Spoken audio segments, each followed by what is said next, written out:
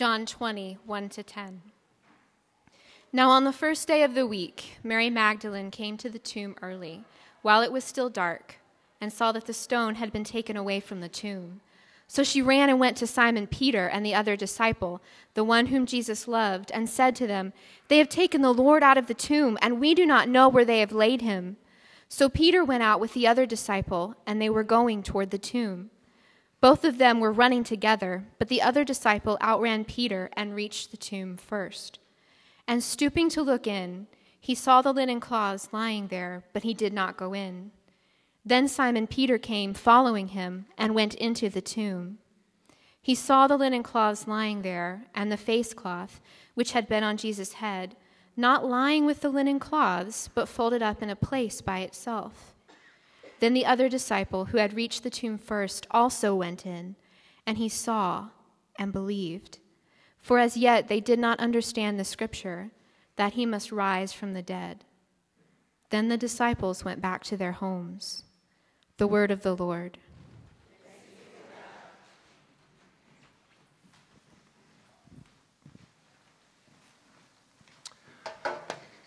One of the earliest viral YouTube videos was by a fellow named Hungry Bear 9562. Does anybody remember Hungry Bear? Otherwise known as the Double Rainbow Man? Oh, yeah. He walks out the front door of his Yosemite home and he sees this vivid double rainbow stretched out in front of him, and he just starts flipping out. He's going on and on. It's like a full-on double rainbow all the way across the sky. Oh my gosh, it's starting to look like a triple rainbow. You know, rainbows are beautiful, but this guy's reaction is over the top. At one point, he starts weeping uncontrollably. But then he asks the question. He says, "What does this mean?" In fact, he asks it a couple of times. Can somebody tell me what this means? And as funny as that video is, it points to something really significant about us as human beings. We are voracious meaning makers. I guarantee you that bears and bunny rabbits do not sit at the edge of the forest looking at rainbows, asking themselves, what does this mean? But human beings do. That's the question Peter has when he comes to this tomb. He comes to the empty tomb, he sees the grave clothes lying there, and he's furiously trying to figure it out. In fact, even the word it uses when it says he saw the linen cloths lying there, that word for seeing there is not the normal word for seeing. It's a word from which we get our English word theory or theorize. It's a word that means to examine or to investigate and to ask, what does this mean? That was Peter's question. It's our question too. What does it mean that these grave clothes were lying there? Why does John make such a big deal about this particular aspect of the story? Yes, the simple answer is it means Jesus is risen from the dead. But why this particular story? Why does he put such emphasis on these grave clothes? He mentions it 3 times. Why does the resurrection matter? What difference does it make in our lives? What difference does it make in this world? Why should you even care that Jesus is risen from the dead? These grave clothes tell us. In fact, they have 3 messages for us, and I want to look at each one of these messages in turn this morning. There's a message for our minds, there's a message for our hearts, and there's a message for our lives, okay? A message for our minds, our hearts, and our lives. Let's look at the first one. There's a message here for our minds. One of the main things the grave clothes show us is that the body of Jesus was not stolen. You know, in that culture, grave robbing was a real problem. So in verse 1, when Mary Magdalene gets to the empty tomb and she doesn't see the body, she runs and she tells Peter and John, she says, someone's taken the body. That would have been anybody's default assumption in that world. But the grave clothes lying there tell us that's not what happened. It's telling us that this is a physical resurrection. In the first place, no grave robber would have taken the time to unwrap the body. And even if they did, they wouldn't have taken the time to wrap it up all nice and neat like that. All nice and neat like that. But even more than that, the linen cloths, and especially all of the spices that were wrapped up in this, were enormously valuable. No grave robber would have left that behind. It was a small fortune. No, the message is simple. The tomb is empty, but the body has not been stolen. This is a physical resurrection. And notice especially what John says in verses 8 and 9. He says, he's talking about himself. He says, he saw and he believed. Notice, for as yet they did not understand the scripture that he must rise from the dead. One of the main points John is making is that even if you don't understand scripture, even if you don't believe the Bible, there is still good, historical, reliable evidence for the resurrection of Jesus Christ. Now, this is why this is important for all of us. First, if you're a skeptic, this is showing us that having faith in Jesus doesn't mean turning off your mind. It means using your mind. That even if you don't believe the Bible, there's still historical facts that you have to deal with. And one of the big ones is this, right here in this passage. It's the empty tomb. Most scholars throughout the world, whether conservative or liberal, they all agree that Jesus' tomb was empty. They'll debate why it was empty, but they don't deny that it was empty. And one of the reasons is right here in our passage, and it's a very simple reason. And the simple reason is this: the early church was founded on the proclamation that Jesus Christ was risen from the dead. That's just history 101. And we also know that the religious establishment and the Roman Empire was deeply committed to squashing the church. They wanted to wipe it out. If that's the case, the easiest and fastest way to do it would have been to produce the body. No one ever did it.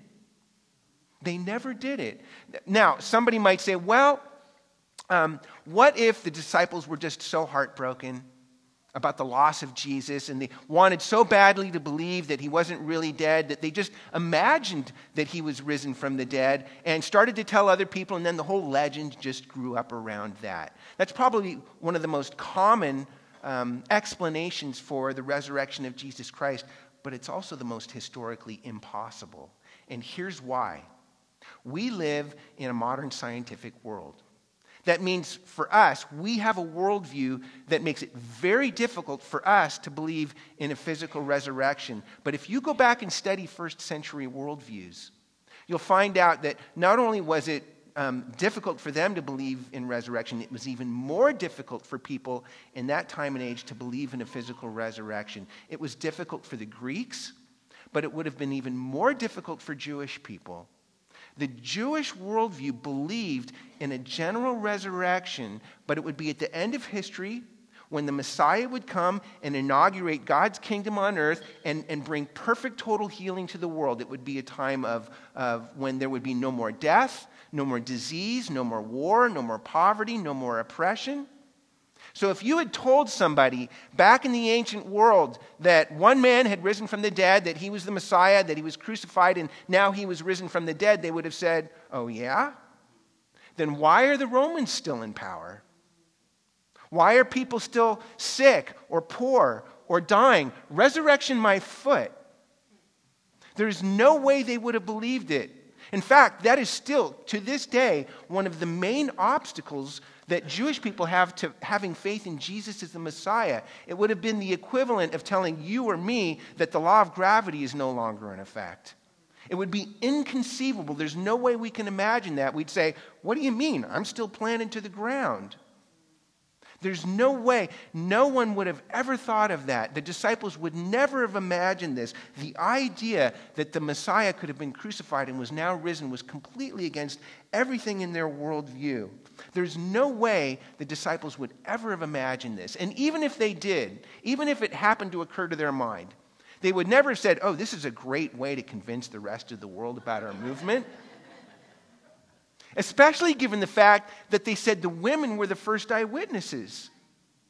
You know, in the first century, women's testimony was inadmissible in a court of law. They were laughed at. They were mocked at. If you want to get a movement off the ground that's going to be this radical shift in people's worldview, the last thing you would do is make women your eyewitnesses, and yet every single one of the gospel accounts is unanimous in telling us that women were the first ones to see Jesus risen from the dead, and they were the first ones to go and tell the dull apostles that Jesus was risen from the dead. If you're going to try and get a movement off the ground, you don't make women your primary eyewitnesses unless it happened, unless it's true. Here's what's so extraordinary about this. This was a shift in people's worldview, and it happened overnight. We know that, historically speaking, within a few years of the death of Jesus, thousands upon thousands of Jewish people were believing in him, were following him, were worshiping him. They had had a radical revolution in their worldview, and it happened overnight. You know, when worldviews change, it takes decades for something like that to happen. And there's always dialogue about that. There's always debate. There's always controversy. So if you look at our culture, if you look at all the radical changes that have happened in our culture over the past several decades, not only has it taken decades to happen, but there's a record of that. You can look at the books or the newspapers or the TV shows or the magazines and the journal articles. There is a cultural record of the radical worldview shifts that have happened in our culture over the last several decades. But if you go back and read the documents in the ancient world, you will see there's none of that. There's no debate.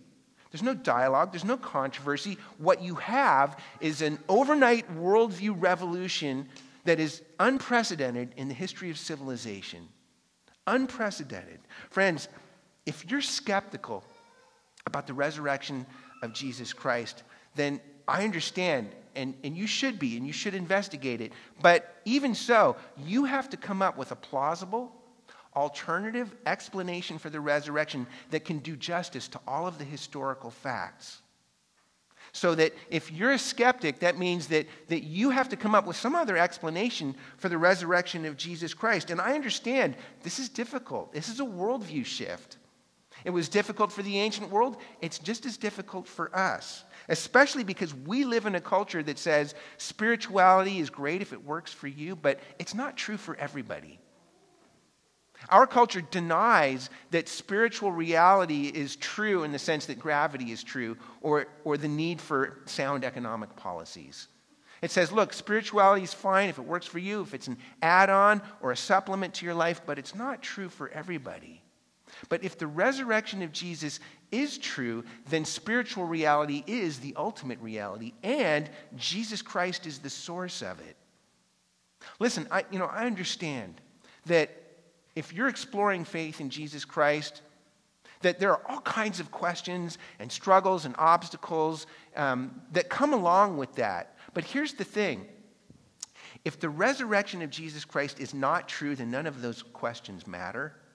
But if the resurrection of Jesus is true, it's the only question that matters.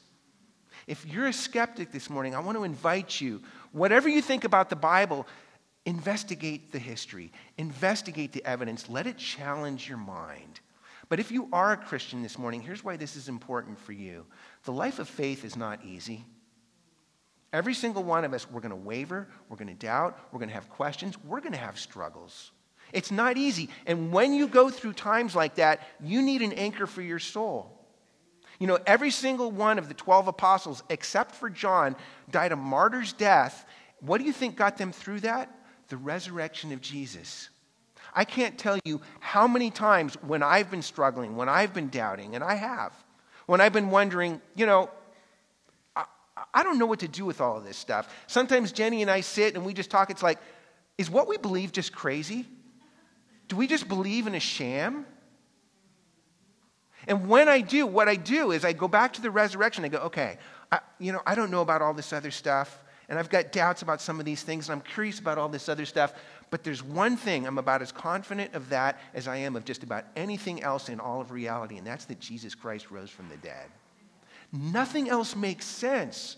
That's an anchor for me. And it can be an anchor for you too. When you're struggling, when you're doubting, when you're weeping, the resurrection of Jesus Christ can get you through. Friends, the resurrection is a message for our minds. Let it challenge you with the historical reality, and let the historical reality encourage you.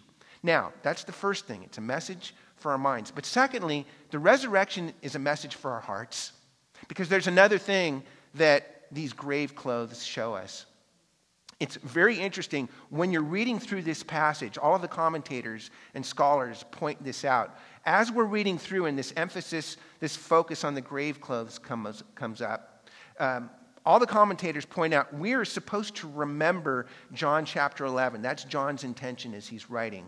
If you go back to John chapter 11, that's when Jesus raised Lazarus from the dead. There's a little detail there. It says that when Lazarus came out of the tomb, he still had the grave clothes on.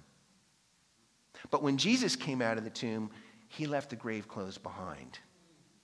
The grave clothes represent death's grip on us. We're all like Lazarus. But it's not just death's grip on us. It's not just physical death. In the Bible, the physical experience of death is a physical manifestation of something that's going on in our souls. The Bible always connects the outer condition of death with the inner condition of sin. So for instance, if you go back to Genesis chapter 2, when God tells Adam, don't eat the fruit of this tree of the knowledge of good and evil, it says that God said, on the day you eat of the tree, that will be the day you die. Now Adam ate, but he didn't physically die. But he did put his grave clothes on. Spiritually, his soul started decomposing. The very first man of creation started to experience a kind of decreation. Or if you read Romans chapter 6, the Apostle Paul talks about that whole story. And at the end of chapter 6, he says, the wages of sin is death. The stench of death is a vivid, graphic, sensory picture of the spiritual decomposition of our souls, your soul and my soul. It's a kind of decreation. Whenever I think about this, I always remember when I moved to New York City in July of 2001. It was really hot that summer, and I was moving into a tiny little room on the top story of a 4-story walk-up. And the building was what's known as an SRO, which means single room occupancy, although we finally referred to it as standing room only. I had an 8x10 room, and it had a tiny little sink and a tiny little closet, and all the neighbors on the floor had one bathroom that we shared that was down at the end of the hall. And they were colorful neighbors, too. One of them was a retired merchant marine named Eddie. He had bad knees and Coke bottle glasses. Another one was a Korean war vet named Bill. His wife was a Bronx-born Puerto Rican woman named Luce. And there was one other neighbor. He was a mystery man, though. Nobody ever saw him. I never saw him. He never came out of his room. Except, I was told, maybe once a week, and even that, it was like at 3 a.m, something like that. But I remember after I'd been living there for a few weeks, there was a smell coming from the end of the hall. And I asked my neighbor Eddie about it, and he said, must be a dead rat that died in the wall. And I thought, okay, you've lived here your whole life. If you say it's a dead rat, it's a dead rat. But a couple of weeks later, the smell was getting worse. And I remember one afternoon, it was really hot that day. The smell was so overwhelming. It assaulted you as soon as you got onto the top floor. And my neighbor Luce came home that afternoon, and as soon as she got up onto the top floor, she said, "That ain't no rat." We called the fire department. They came and busted down the door. Our mystery neighbor had been dead in there for the whole time. I will never forget that smell. It took weeks for that smell to go away. And I know that is an absolutely repulsive story, but that's the point. It's a picture of your soul and my soul. It's not just the stench of death, it's the stench of sin in our lives. That's the point. The grave clothes represent the grip, not just that death has on our lives, the grip that sin has on our lives. Friends, I recognize that may be really offensive to some of you, the idea that your soul stinks. Some of you might say, well, look, no problem. I know I need help. I know my life's a mess. But for others of you, you might say, look, nobody's perfect, including myself. But I'm basically a good person. I have an ethical code, which is more than some people can say. And I actually try to live up to it. I give to charity. I try to support the right causes. I support the right candidates. I'm on the right side of history here. I'm not a part of the problem. I'm trying to be a part of the solution.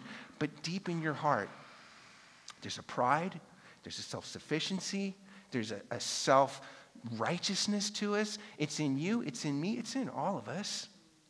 The natural default mechanism of every human heart is we want to justify ourselves. Not just to other people, but to ourselves and especially to God. We think that we deserve grace. We think we deserve it. But by definition, that's not grace, because by definition, grace is an undeserved gift. If we think that we deserve grace, then it's not grace we want, it's justice. But grace, real grace, will always be deeply offensive to self-sufficient hearts. If the idea that you may not be quite as good a person as you think you are is offensive to you, that's because grace is offensive to you. It's because we divide the world into good people and bad people, and guess which group we're in?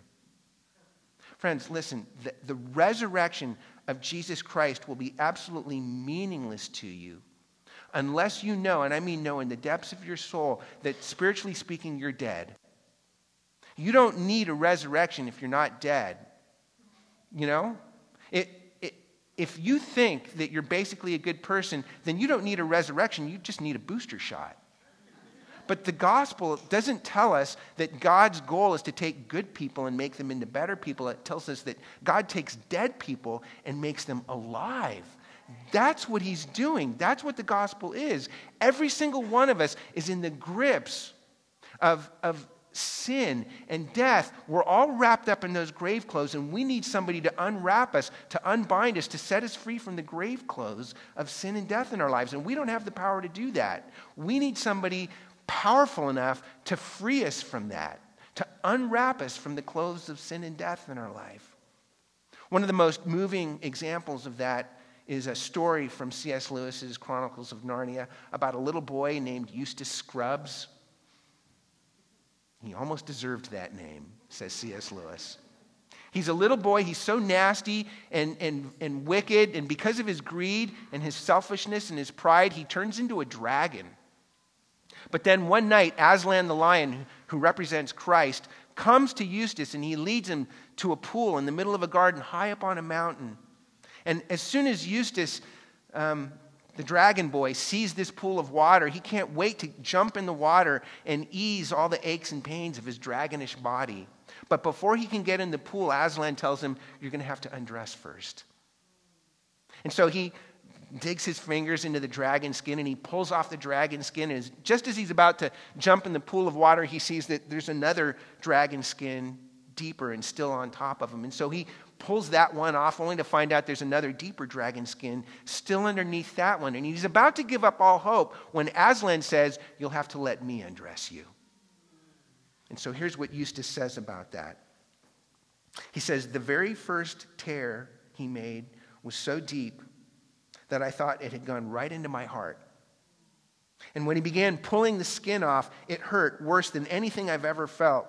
Well, he peeled the beastly stuff right off, just as I thought I'd done it myself the other times, only they hadn't hurt. And there it was, lying in the grass, only ever so much thicker and darker and more knobbly looking than the others had been.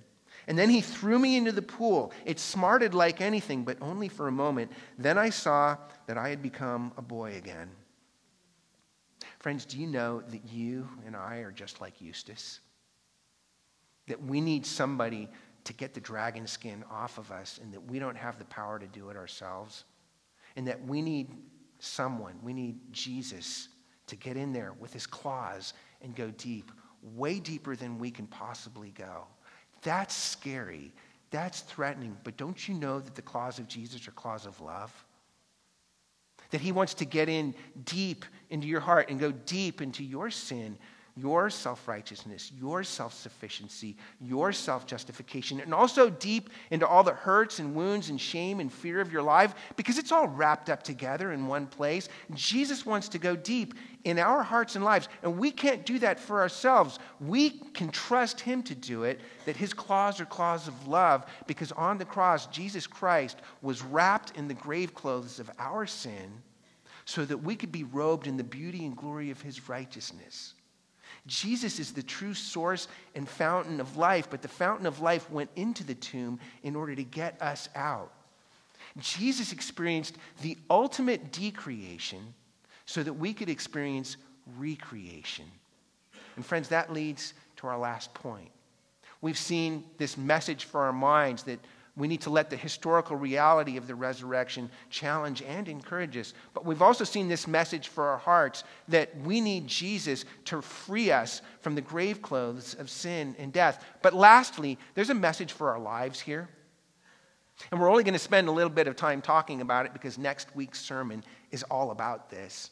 But there's one last thing these grave clothes show us, and it's this. They show us that the body that came out of the tomb is the very same body that went into the tomb. So on the one hand, it was a transformed body. Jesus can now materialize through locked doors. He can appear in one place and then another in a matter of moments. But on the other hand, there's continuity with the old body. It's still a physical body. The point is that this is a physical resurrection, a gloriously transformed body, yes, but a physical, material body all the same. There's continuity with the old body. So a little bit later, he invites Thomas, the disciple, to put his fingers into the holes in his hands and side. Or in another place, Jesus meets the disciples and he says, "Hey, do you guys have anything to eat? Give me a piece of that fish over there. I'm hungry." This is a physical resurrection. It's the same body, but it's a gloriously transformed body. Now, here's the point for all of us. Throughout the New Testament, Jesus is called the first fruits of the resurrection. First fruits is an agricultural term. It means the first crops that come up out of the ground in a harvest. First fruits is both a promise of more to come, but it's also a sample of what the rest is going to look like. That means that if you're trusting in Jesus Christ, that one day you are going to receive the same kind of body that he has, a gloriously transformed body. That's the promise of the resurrection. But it's not just that, because the resurrection is not just a personal event, it's a global event. Jesus Christ is called the first fruits of the resurrection, but it's the resurrection of the whole world. It's not just a personal event, it's a global event, because the Bible is a story from beginning to end. And the main storyline of the Bible is God created the world to be a place of beauty and perfection, but because of our rebellion, decreation has entered the world. Sin and death has entered the world now. But the rest of the Bible is the story of God's promise that one day God is going to bring about a total end to all of the effects of decreation. He's going to free us from all of the effects, free the whole world from all of the effects of sin and death, and renew this world to be the place that he created it to be. In other words, God is not surrendering to decreation. He's doing recreation. That's the promise of the resurrection. It's not a personal event, it's a global event. It's a worldwide cosmic event. And that is radically different from every other vision of the world you will find, not just in religion, but also in any other approach to life or this world, including secularism. Because the promise of the Bible is not that God is going to destroy this world and carry us away to heaven. It's that one day God is going to renew this world by reconciling it and uniting it with heaven. That is a radically different promise and vision than anything you will find anywhere else. And that means that we have work to do. And when I say we, I mean the church.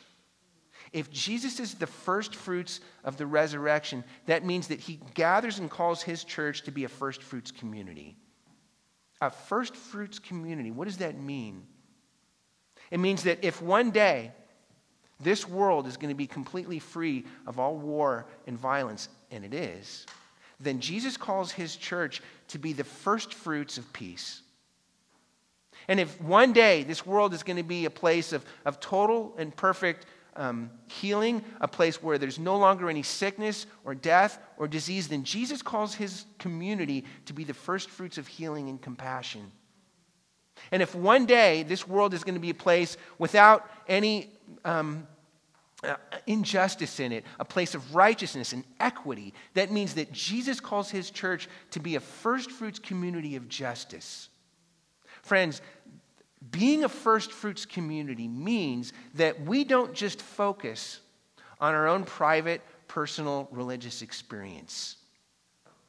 Yes, Jesus frees every single one of us from all the effects of sin and death, but our personal appropriation of that is like walking through a doorway into a new world. It's not about the doorway. It's about the world that lies on the other side of the threshold. So if we focus only on our own private, personal religious experience, that's a capitulation to our culture's consumeristic, individualistic narrative that says spirituality is just one of thousands of options, consumer options out there for you, and just pick one that works for you. And it doesn't matter if it's true. All that matters is, does it make you happy? Does it help you express your inner self? If the church surrenders to that narrative, that anesthetizes and sidelines the church from being the first fruits community that Jesus has called it to be. Friends, we can't let that happen. And listen, I understand the separation of church and state, okay? But throughout history, the church has always been, and desperately needs to be again, a deeply subversive community. One that refuses to say Caesar is Lord, or in our world, empire is Lord, or money is Lord, or happiness is Lord, or politics is Lord, or science is Lord, or technology is Lord, or being true to your authentic self is Lord, and refuses to say that and says, no, Jesus is Lord. We do that with our lips. We do that with our lives. How? We'll come back next week. We'll keep talking about it. I told you we were only going to talk about this a little bit. Next week, we're looking at the end of the Gospel of John, where Jesus sends his disciples out into the world. He says, as the Father has sent me, so I'm sending you. We'll talk about it. But for now, for this week, you need to know that the world you long for, the world you yearn for, a world of peace and justice and healing and renewal, that world, Jesus died and rose again in order to bring that world into being. Have you stepped over the threshold into that world? The resurrection of Jesus Christ is an historical reality for your mind. It's a soul-healing reality for your heart. And it's a life-changing reality for this world. Let it challenge your mind. Let it encourage your heart. And let it transform your life so that you can take your place in the first fruits community of the risen Lord and King, Jesus Christ. Let's pray.